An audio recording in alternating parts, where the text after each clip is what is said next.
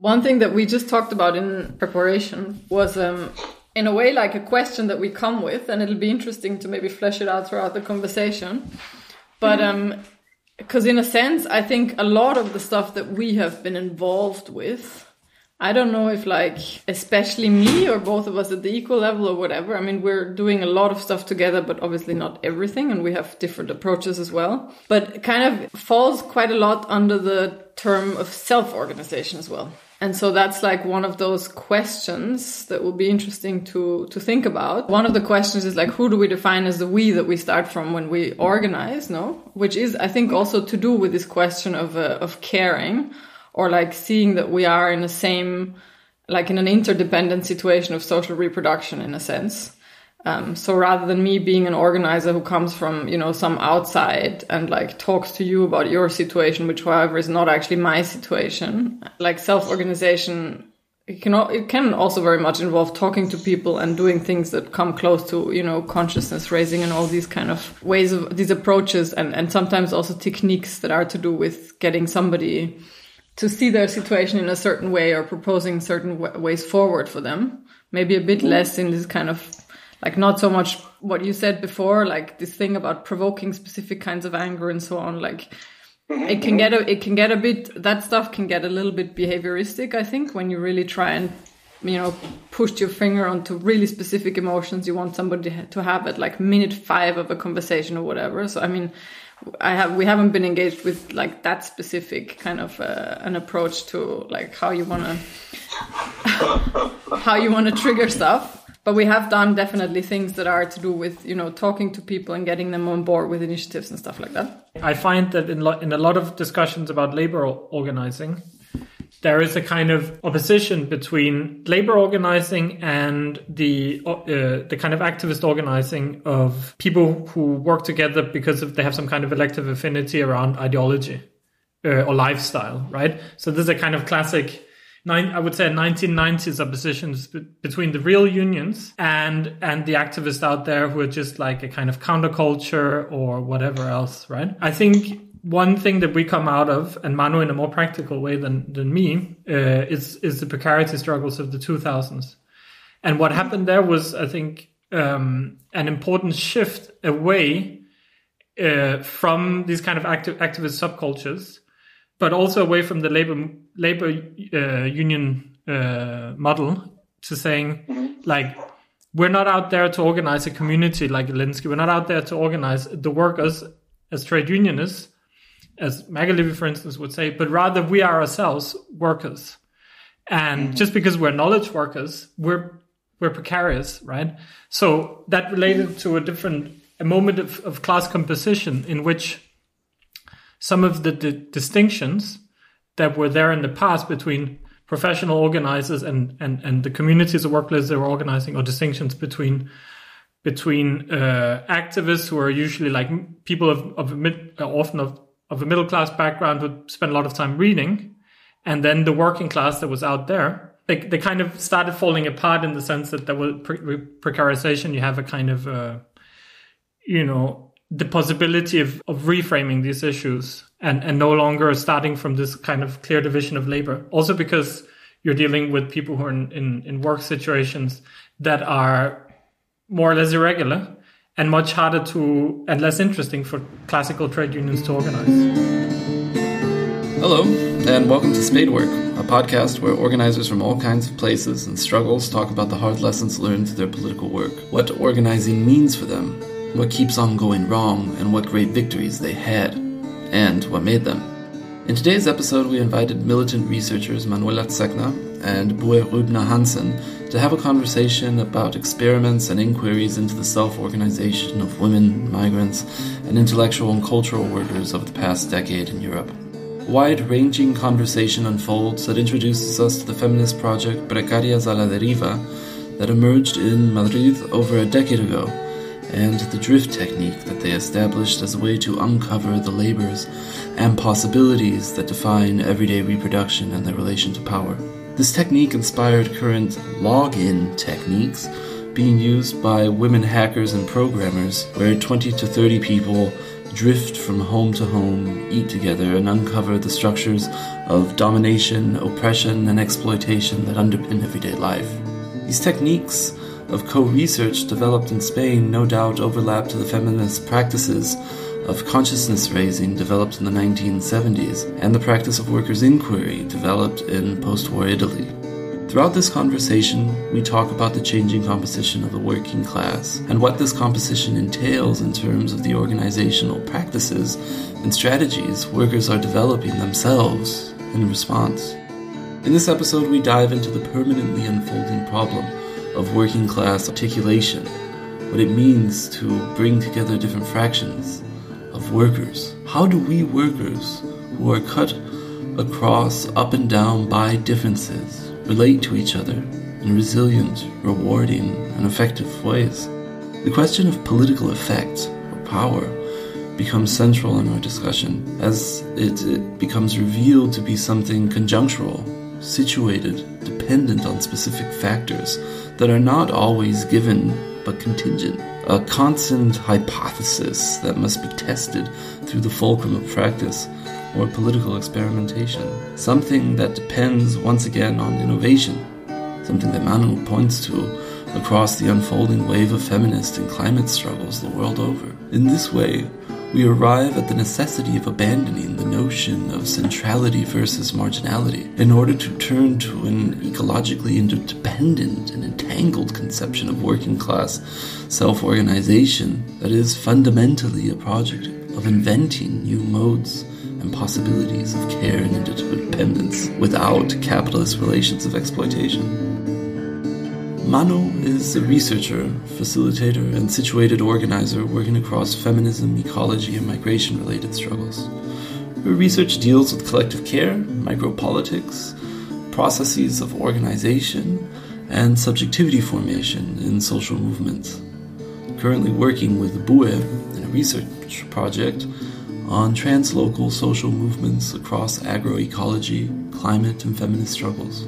BUE is a researcher and theorist working on ideas and practices of social reproduction, class composition, and political ecology. He is an editor at Viewpoint magazine. Both have been involved politically in student, migrant, feminist, municipalist, and ecological struggles, as their lives and their search for work have taken them from Vienna to London to Barcelona and back to Vienna.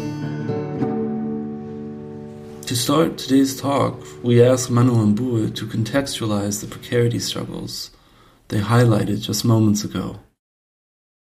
So there's this kind of autonomous trajectory in a way, that's a lot to do with like Italy also and the kind of struggles that were happening there, which goes back to this longer history of people like, being pissed off with the unions and different kind of struggles in the factories and so on that don't necessarily go via the unions only.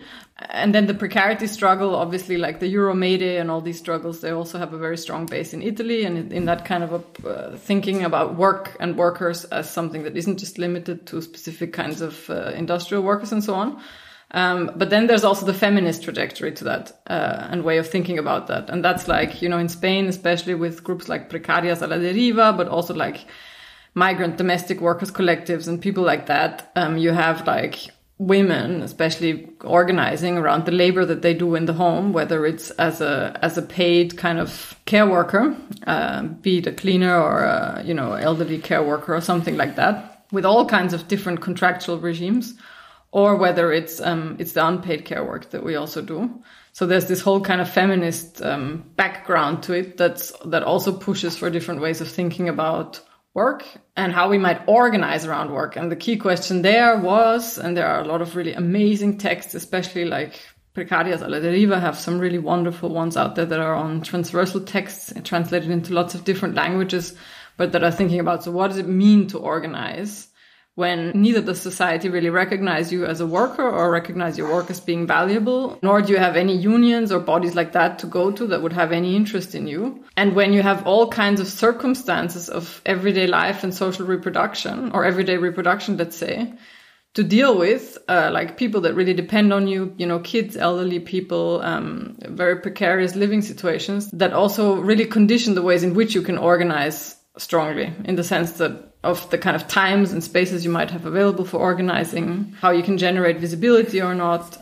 So Precarias a la Deriva, for instance, like they were doing these drifts through each other's homes. And there's like in that kind of feminist crowd in Madrid, especially, they have really kept developing that format of drifting up to this day, actually. And it's this kind of feminist method where it consists as a large group, more or less, to go to people's homes. It's really interesting in the COVID context, actually, also. One should redo it in the COVID context. Doesn't even take a feminist angle to do that with all this kind of home office stuff. But to go to somebody's home as a group and have that person basically like be the expert of their work and tell them, you know, what is it you do there? You know, from the kid you look after to all the different kinds of chores and how you make ends meet and so on. And to generate kind of solidarity and ideas through that at a collective level and kind of politicize that and say, what are our conditions? You know, what's not working here?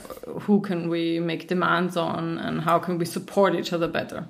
But there you already have it so entangled. You have work so entangled with your everyday reproduction and caring for each other and mutual support and like care in the sense of also listening and like emotional support, but also lending a hand or maybe lending some money or, you know, stuff like that. Yeah, so that's a little bit more like where I'm coming from or where we are also coming from. And people talk about that often more as self-organization because it would usually kind of come from a place of like it would be initiated by people who are in the same situation. And so you build a collective from there. I want to also mention the broader kind of set of methods for self-organization that the Drift is a part of, that Manu was mentioning.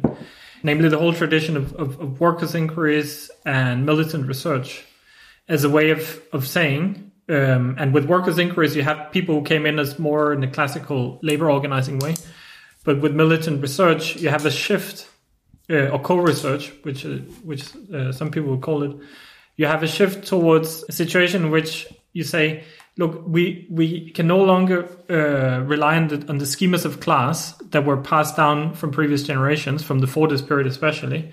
There's a profound transformation of class composition, both technical composition, so how the class is organized in workplaces and neighborhoods and so on, but also the political composition of class is of course transformed also. So we need to understand where we are.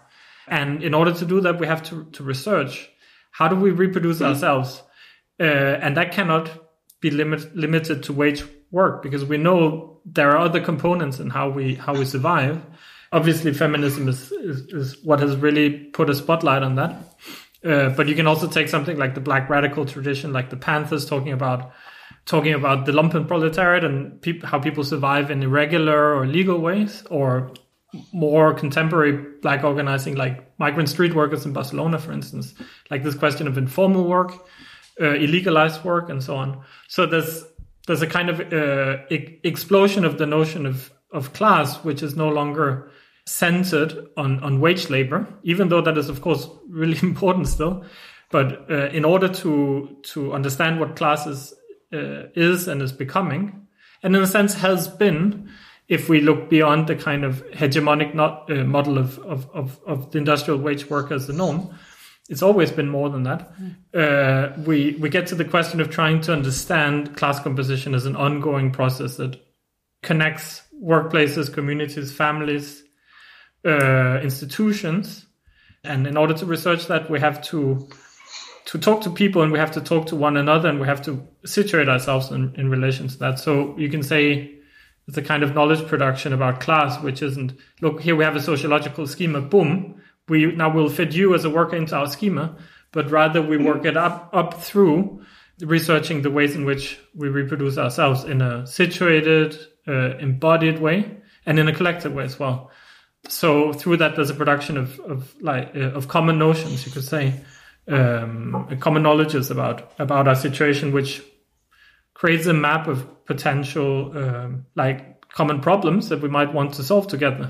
And this can be the starting point of developing common tactics and strategies and forms of organization.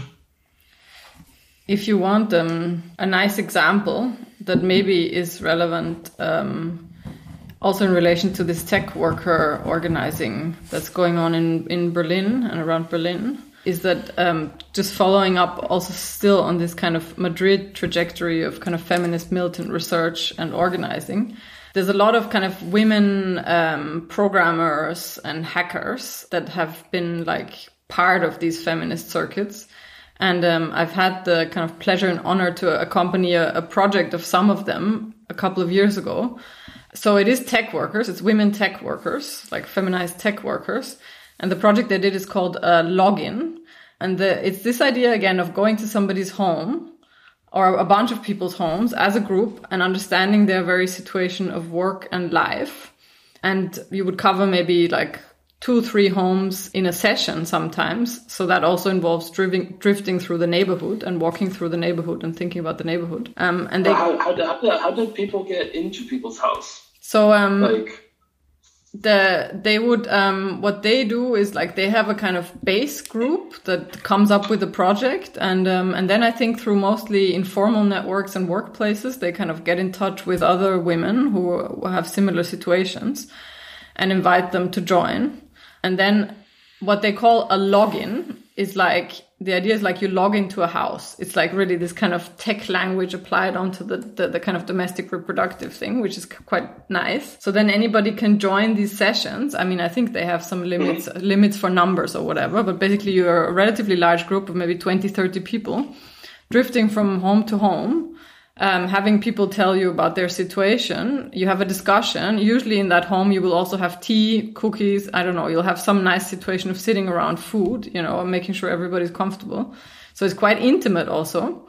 So you learn things that people, that you wouldn't get out of people in this kind of more formal interview situation also, about their concerns and about, you see all kinds of things in the home also, that give you quite a strong nuance of the forms of interdependency and situation that a person has.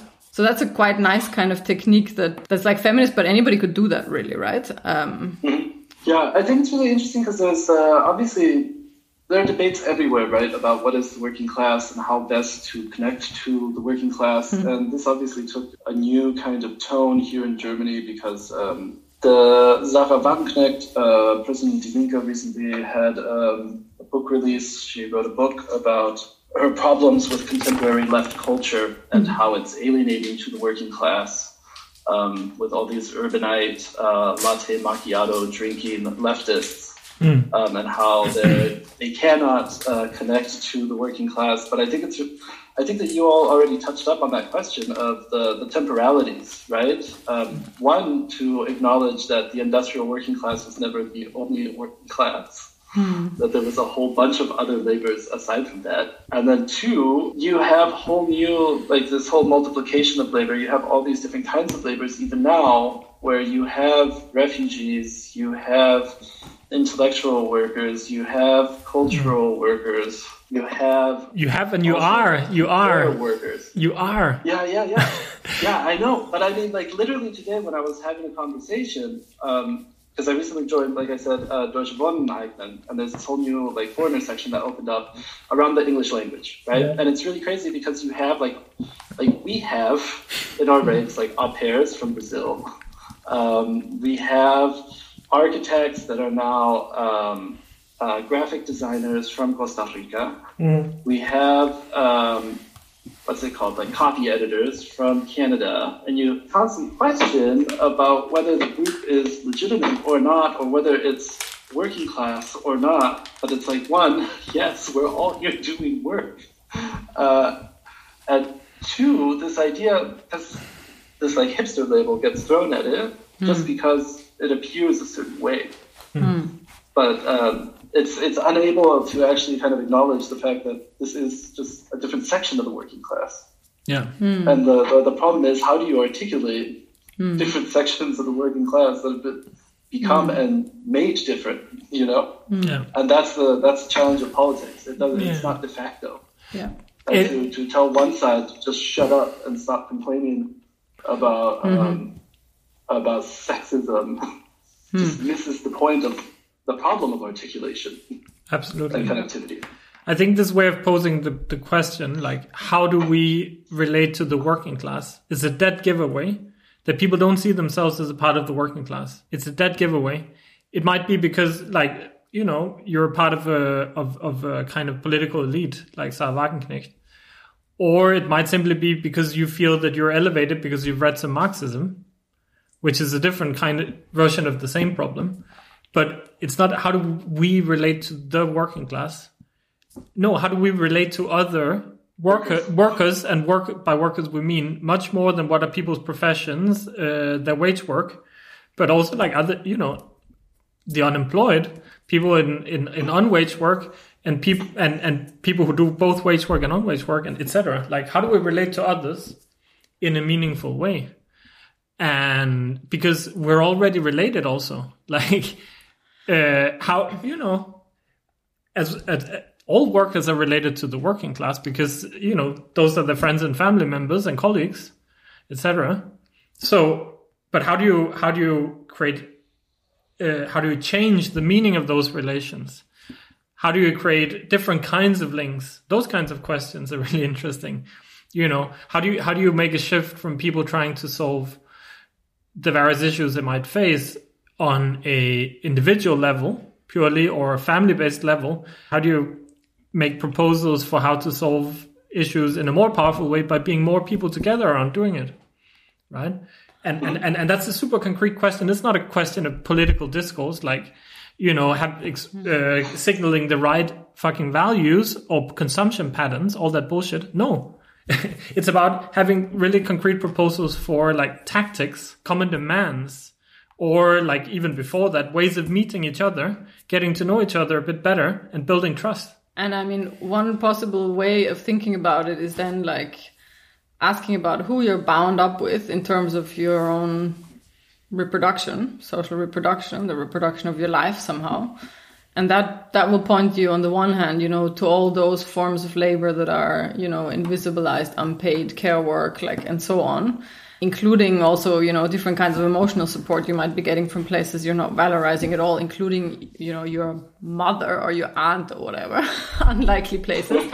But also, it's also going to point you to places where, of course, where I think it's true that there is really a big disconnect, and it is important to recognize that. So nobody would say that there isn't a problem. Like, for instance, the ways in which our social reproduction is bound up with, you know, agricultural labor or like mining, you know, like all those kind of really extractivist material, I don't know, you know, also completely invisibilized, informalized, like precarious, sectors of the economy, many of them overseas, you know, like bound up with really fucked up colonial dynamics and land grabs and whatnot, violence and so on. Ecological destruction. Ecological destruction, etc. So it's like that question is super pertinent because there you see that there is a massive connection in terms of how our lives are reproduced with some people with whom we have, you know, really no way of relating. There is a strong disconnect, and we also maybe don't quite understand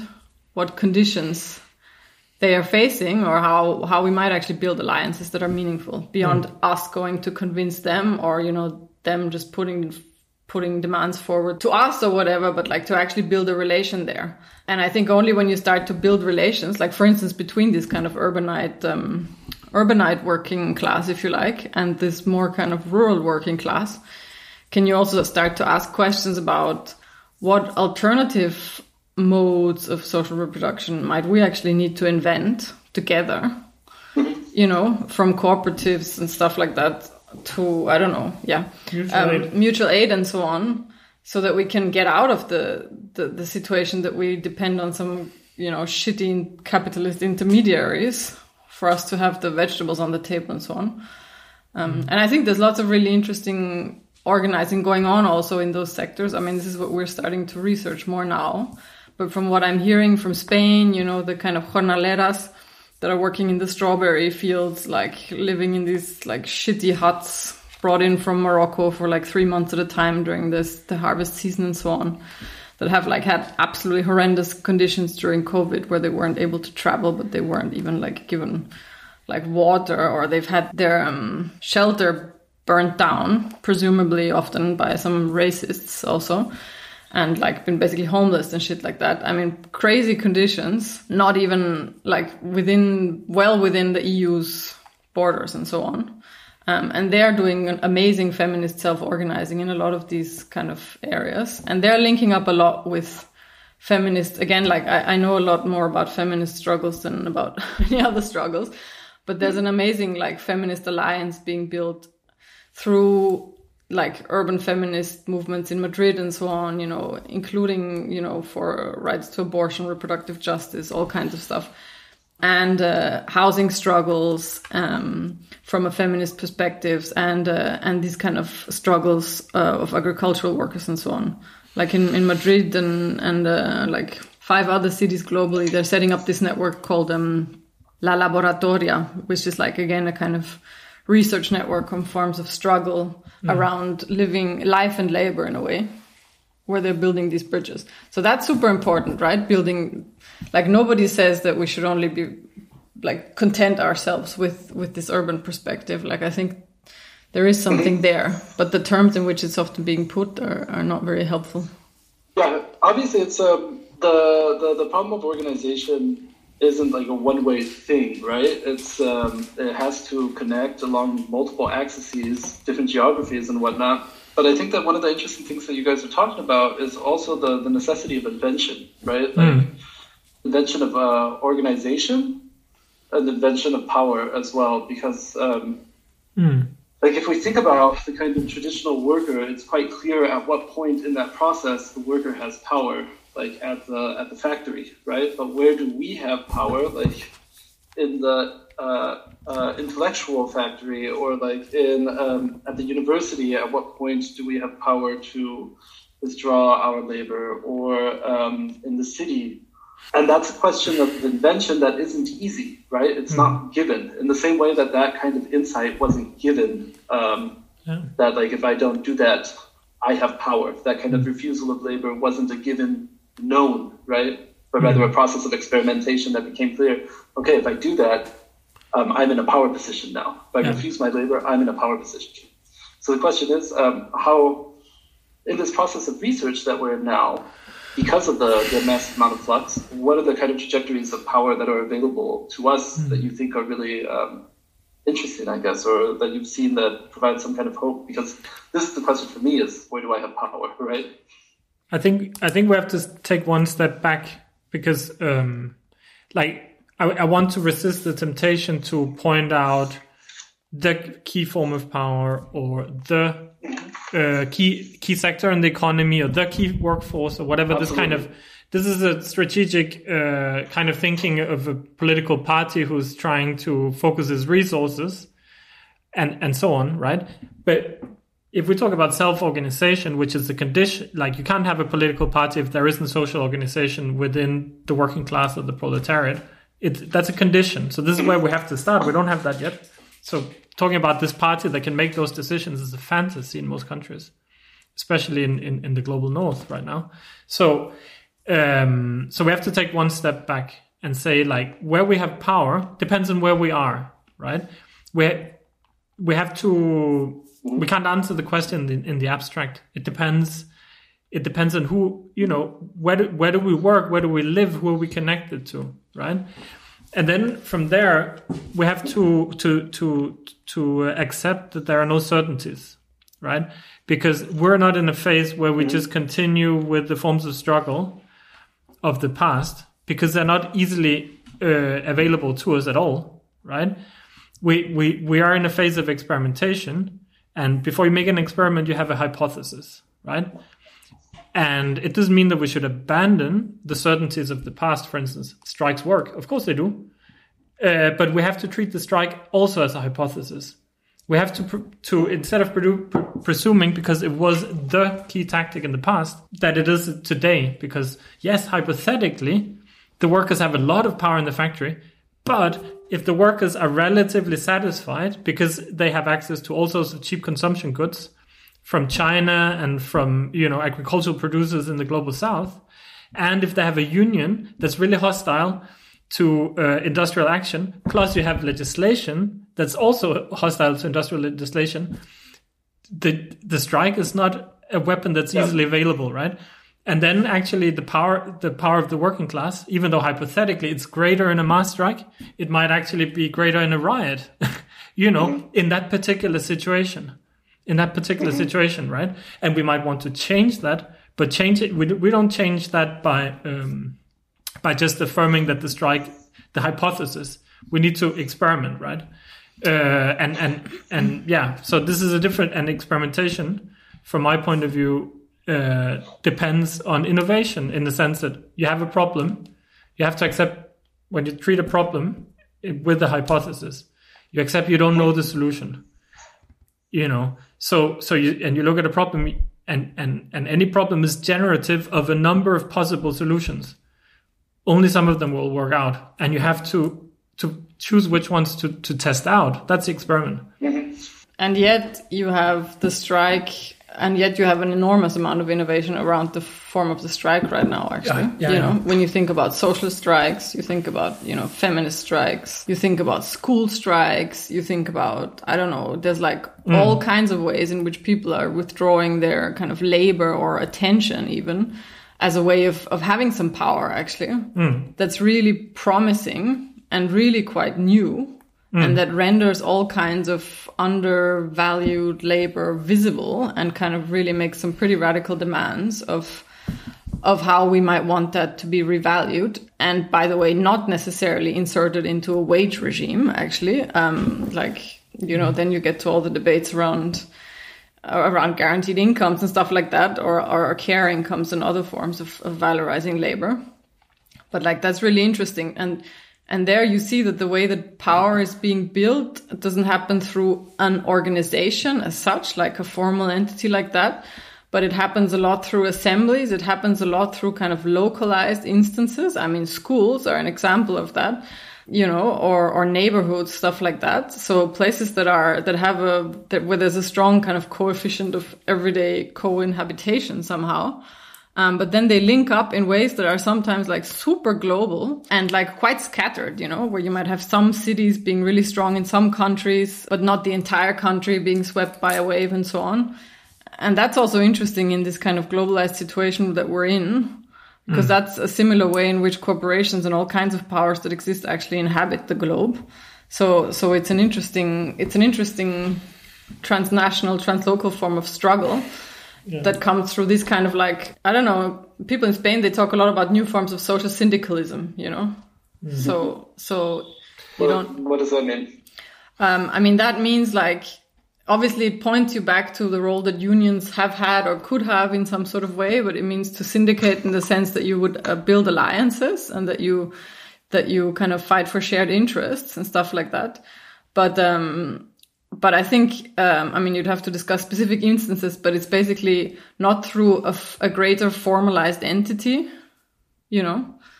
but through different dispositives of common struggle and, maybe common dates of strikes or actions, common tactics, things like that, and common process of learning and exchange. This is crazy right now, the amount of online.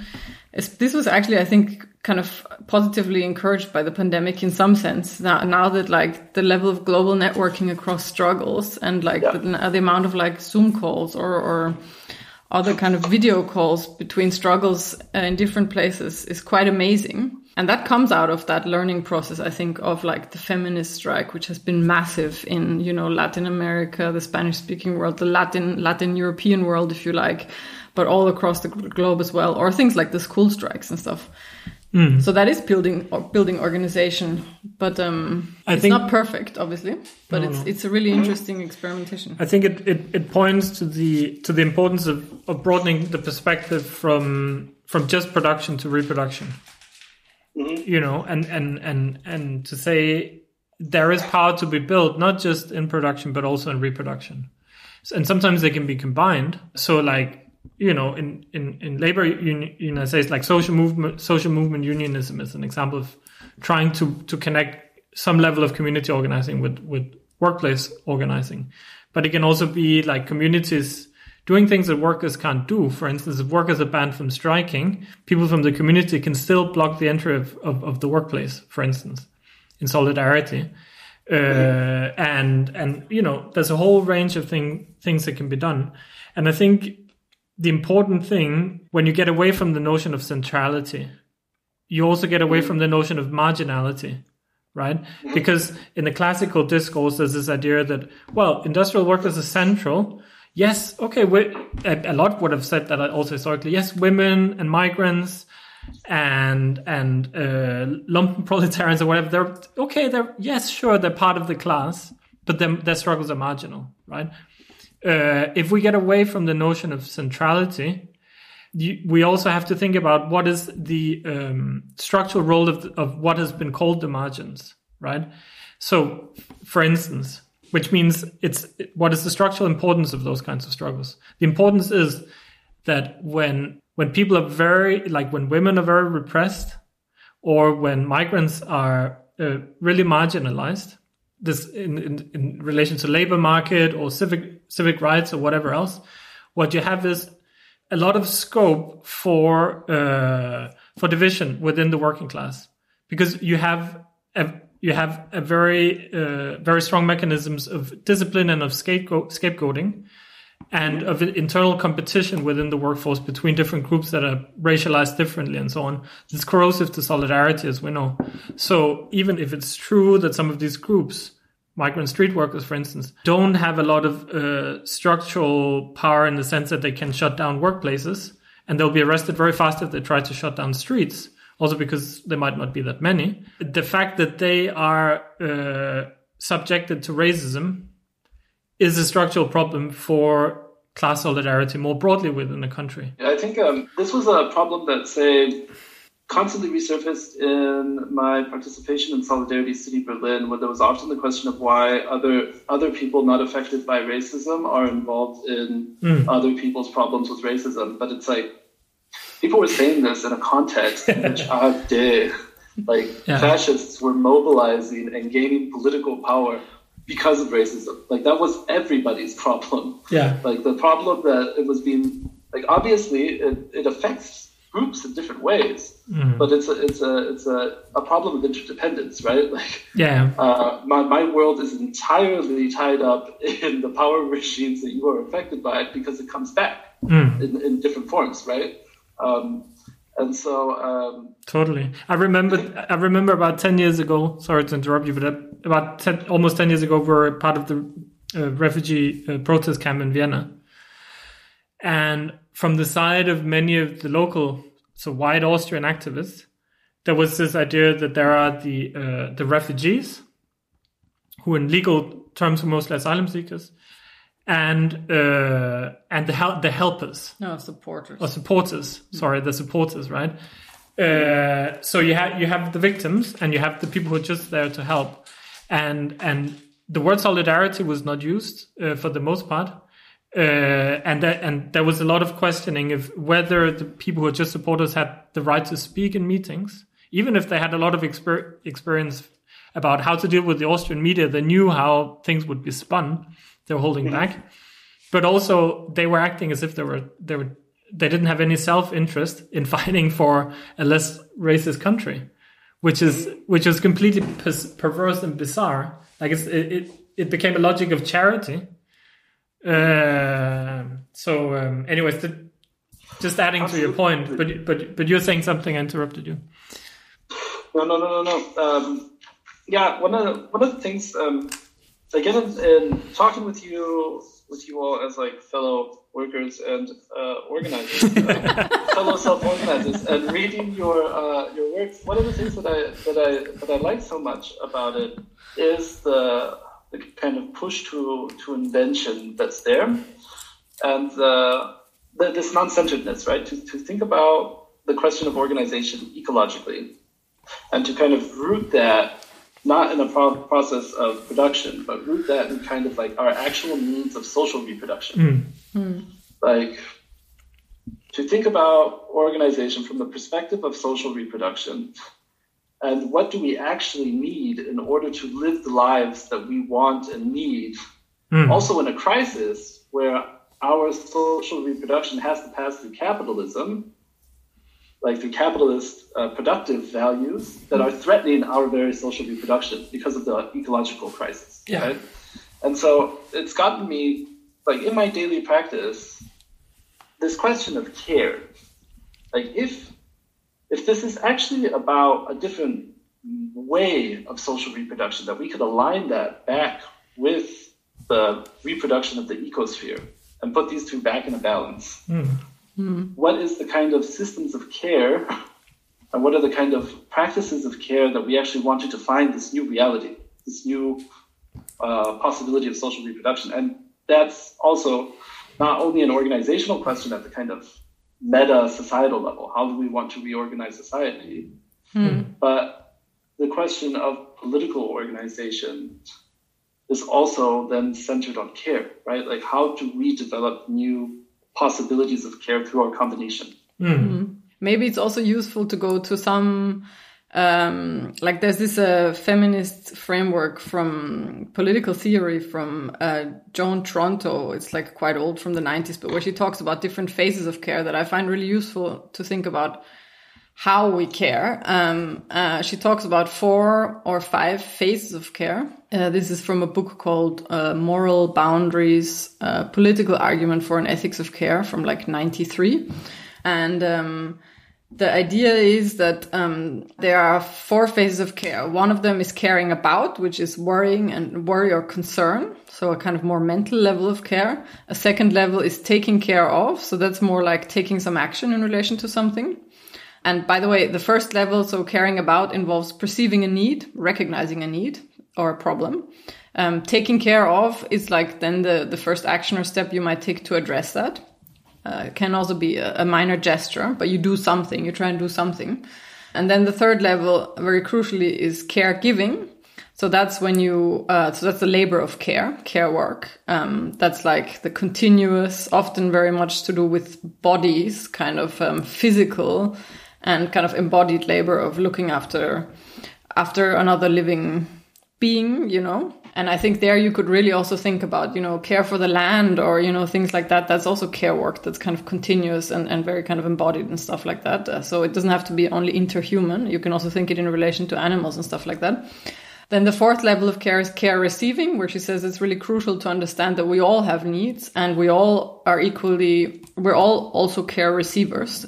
It's a kind of stupid myth of kind of patriarchal capitalism and it's kind of ableism that there are some people who have special needs and everybody else supposedly doesn't have needs. And recognizing that is a key to like stop stigmatizing people who have different kinds of bodies or different kinds of situations, and to recognize that we're all interdependent. And then there's a fifth level of care that she came up with in a later text where she wrote more about care and democracy, which she calls caring with. So that's like solidarity in her terms, more or less. So there are these like 4 or 5 levels of care. And I think what we often know to do quite well in relation to all kinds of global issues, like in the global north, is care about. So get sick with worry and like distributing, you know, likes and comments on social media platforms and kind of get ourselves deeply engrossed with like all kinds of issues with very little momentum or very little possibility sometimes of moving towards any kind of taking care of. So taking some kind of action. Sometimes we manage that though. So we go to a protest or we sign a petition, stuff like that. You know, we take some more or less sporadic action. Maybe we even get organized in a group. But then it's like, but caregiving and care receiving are the 2 levels that are always systematically kind of erased from, or that we're kind of denied or cut off from, I think, when it comes to how we relate to our reproduction. So it's like, what forms might we invent of actually caregiving as a continual labor that links us with others and with the world, you know, and with the biological kind of material ecological world, like with the world with all its species and biospheres and whatever, the kind of great global commons of the air and the earth and the winds and the and the soil and all this. So that we can also understand ourselves as constantly receiving care from that. So that's like where we need to build power, I think, which then also goes like caring with then kind of comes with that, because that's such a global feat, or that's like such a feat in the stage of global capital, that the capitalism that we're at, that is such a matter of reaching out so far beyond, because our reproduction happens so far away from where we're actually sitting, that it inevitably implies a lot of new modes of solidarities that we need to invent. So I think that's a nice way of thinking about care somehow, as not just that moment of, supposedly benevolent concern, or as something that, that is all good also, but as something that involves different forms, different kind of phases and levels. And also that's like the other side of the coin, is that the care can imply power and a lot of fucked up relations too, right? I mean, there is like, care can be extremely patronizing. For instance, if you're a caregiver who doesn't recognize the needs of the person you're taking care of, then you can actually do a lot of damage to them, and you can be extremely patronizing. So if you don't like see yourself as being interdependent and vulnerable, then your care can be really fucked up. And there's a lot of ways in which that happens, in which different phases or forms of care are more visible than others. And usually taking care of is more valued. It's like, it's more associated with masculine norms rather than caregiving, which isn't, and so on. So anyways, there's like a lot of stuff that we can learn from feminism there. I wanted to say also that of course there are questions of who cares, in the sense that and who cares how, like Manu was mentioning that there are certain forms of care that is gendered and so on, and that there are certain forms of individualism in which you're afforded not to care about a lot of things, right? Because you just buy everything as a service, for instance. There's also the question of how we transform the ways we already care, in the sense that most people already care, right? We all have different capacities of caring for ourselves, but hope we do it to some extent, otherwise we would be dead, or outside of all social relations. We care for our friends, our family members, or other relationships. We also care for our, in relation to work, for our colleagues and whatever. There's a whole kind of set of things. You also care about your appearance, which is a very different kind of thinking about care, right? But the question is like, a lot of this can be quite myopic, right? It's just like very normative. You care for your family, you care for yourself. That's the end of the story. Or you care for your colleagues in a workplace that's destroying the world, or whatever it is doing, right?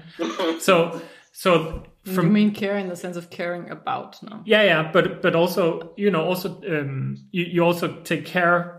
You care for people in your family. You might give support. Yeah, you give different kinds of support. You might be a caregiver to your child, right? I'm not saying it's bad. I'm just saying it's what you're doing is that you might just be healing some of the wounds that are caused by a world that is completely, fucked up, right? So the question is, how do you start to connect care to different kinds and other kinds of relations, more relations also? And I think this is to get to your question about ecology is really interesting, because one definition of ecology is networks of interdependence. This is from Fritjof Capra. He's a kind of systems theoretician and biologist. And in systems theory, everything can be a system. You can think about a system as social or as natural or as both. It just depends on the kind of scale that you want to analyze and what kinds of relations that you want to pick out as relevant, right? And so if you think about networks of interdependence, human and non-human, it means also understanding that we're dependent on things that we might not even notice are there.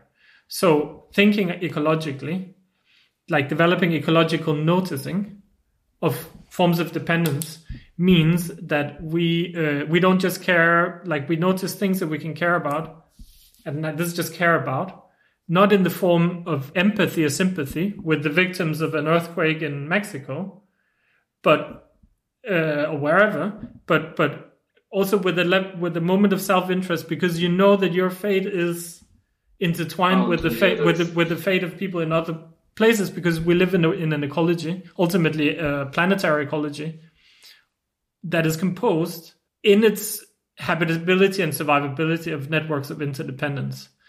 there's a lot of other things happening, which is like death and violence and all those things that point away from habitability and survivability and so on, right?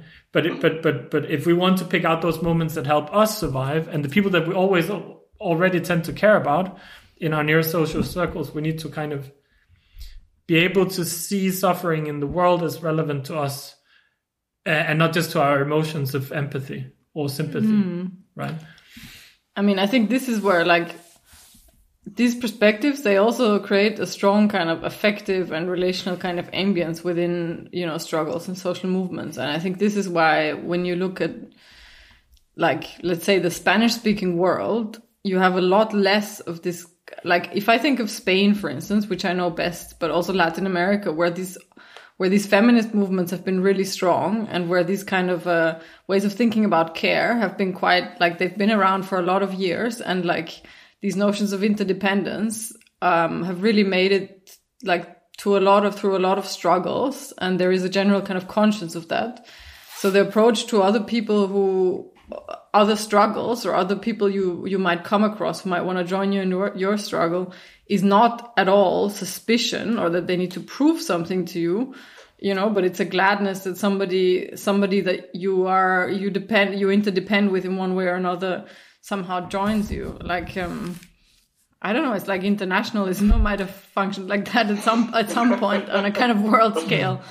But it's this notion that, what happens in that, like what happens in that indigenous struggle in the Amazon, it actually matters for me. And you don't even need to have like the clearest diagram in your head of how exactly it connects to you, because you just somehow know it. And it's also quite intuitive to kind of understand that. But on some parts of the left, that really takes a lot of undoing of kind of guilt also, I think, essentially, Yeah.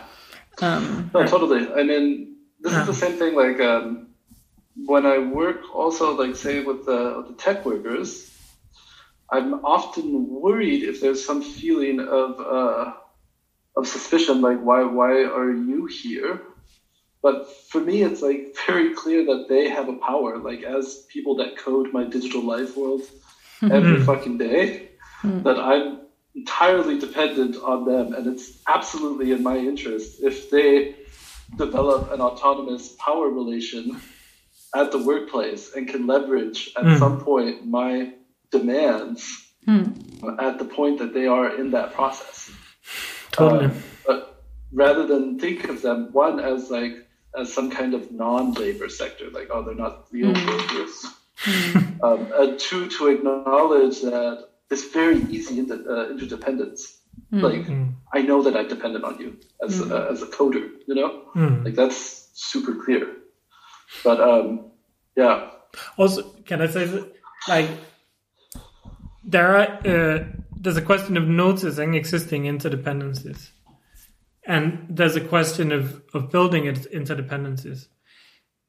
And sometimes one flows into the other in a sense that we might notice a very mediated interdependence, like you with the tech workers, for instance, or all of us with the tech workers, for that matter, all of us with indigenous people in the Amazon who ultimately defending the continuation of a rainforest upon which the global climate depends, right? There's a lot of mediations there, but it's very real at the same time. But the interdependence might not play any palpable difference in our everyday life, right? But by noticing this mediated interdependence that doesn't have any palpable effect, you get the chance of transforming that mediated one to a direct one, or a less mediated one, so that you in the most banal example is that the tech workers will help you in some of your other political work, help you choose whether you should choose WordPress or another platform to start your blog or whatever else it might be, right? And the important thing to say there is we within an individualist like culture, the kind of we have this ontology of possessive individualism, and dependence is seen as a vulnerability, right? But it's a strength. It's a strength if it's a dependency that's based on care and solidarity. Dependence on is only a vulnerability if we limit our imaginary social relations to the market and to the wage. Of course, I'm vulnerable because I'm dependent on my employer, right? And also like entrepreneurs as shits get because they're dependent on the market. They don't like that dependence. Sure, but there are other forms of dependence that are a strength. And if you develop an interdependence with the tech workers, you're stronger together. I'm kind of obsessed with this idea. It comes from a book by some Belgian activist from 2008 about building what they call cultures of precedence. It's like, that's how they say it in French. But basically they talk about the need to kind of really relay knowledge and kind of accounts of collective process from different struggles, over time and over generations, so that we don't have to kind of keep reinventing the wheel each time. Yeah. And that we also recognize certain stuff, has happened in different shapes and places before. And we can kind of remember that. So it's like, there's the one thing about sharing tools, which I think you're also very interested in, right? And then there's the other thing about like sharing knowledge about collective process, which is also really crucial so that we kind of understand the way that we think relations, because not just about the tools, like, you can, every tool is a weapon if you hold it right. So you can also hold the tool the wrong way around. You never think about the actual relations that are behind it or what kind of collective process you're building with the tool. So it's not just technical knowledge we need.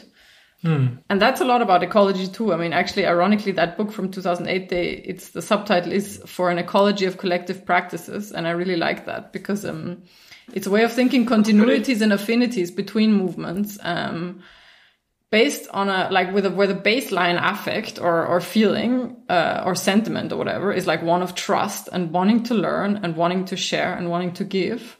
And really not one of, guilt or having to prove anything to somebody else or suspicion or competition or whatever. And I think that's like something that especially I think in the kind of northern left, the northern European left or whatever, maybe particularly in the German speaking one, I don't know, but those cultures, they really need to be built more. I guess they are being built anyways, like it happens by itself, but it's a slow process. And I think one of the things, just coming back briefly to what you said before, but like one of those things that we have to learn and build intelligence and like really have debates about is how we think the relation between autonomy and interdependence. And like, we're not that smart about that yet, frankly, like we can learn a lot from feminism and so on. Nobody wants to kind of ditch all the knowledges and lessons and kind of political sentiments and intelligences that were developed through autonomist movements. Like the point is not now to affirm we're only interdependent and we're never gonna, go and affirm our autonomy. Actually, we really want to affirm our autonomy still, from the state, from the market. There's a lot of power that lies in refusing to care sometimes too and saying, no. This is where we draw the limit to our we or whatever. So it's not that moment becomes completely like that we leave that moment behind, but it's like developing some thinking about, when it is you activate one or the other or try and think in terms of one or the other, in terms of interdependence or autonomy, and seeing that these two things kind of always coexist somehow. I don't know if I'm sounding very abstract, but it's like there's a kind of, there's an interplay between these two, and yet often we think of them in sort of absolute terms, and that's pretty that's not very helpful. If I may just mention or advertise the care network mapping that I've been working on for a long time. It's like when you think about different forms of interdependence that you have with people and organizations and so on, from relations that are more like mutual support, emotional support, to sharing resources, money, sharing spaces, to also different forms of like friendship, love, spiritual nourishment, whatever. If you think about all these ways in which you're kind of linked and care for others, then you can think about that in relation to specific people. You can think about that in relation to specific groups, but crucially, and that's where this kind of question of the ecology of collective practices also come in, you can think of that as forms of relation that exist between groups or initiatives or campaigns or whatever, on what you might call the left. So similar to what Bua said, what forms of mutual support and care, if you like, exist between different initiatives on the left. Like how strong the left actually is very much a matter of whether it can sustain, people can sustain each other. And that's what makes it sustain itself as a kind of political and social force somehow. And that's also really built through trust and so on. So it's like, a shitty affective climate is a massive problem for that, because when there's a lot of distrust, you get competition and all kinds of stupid dynamics happen that make everybody incredibly weak.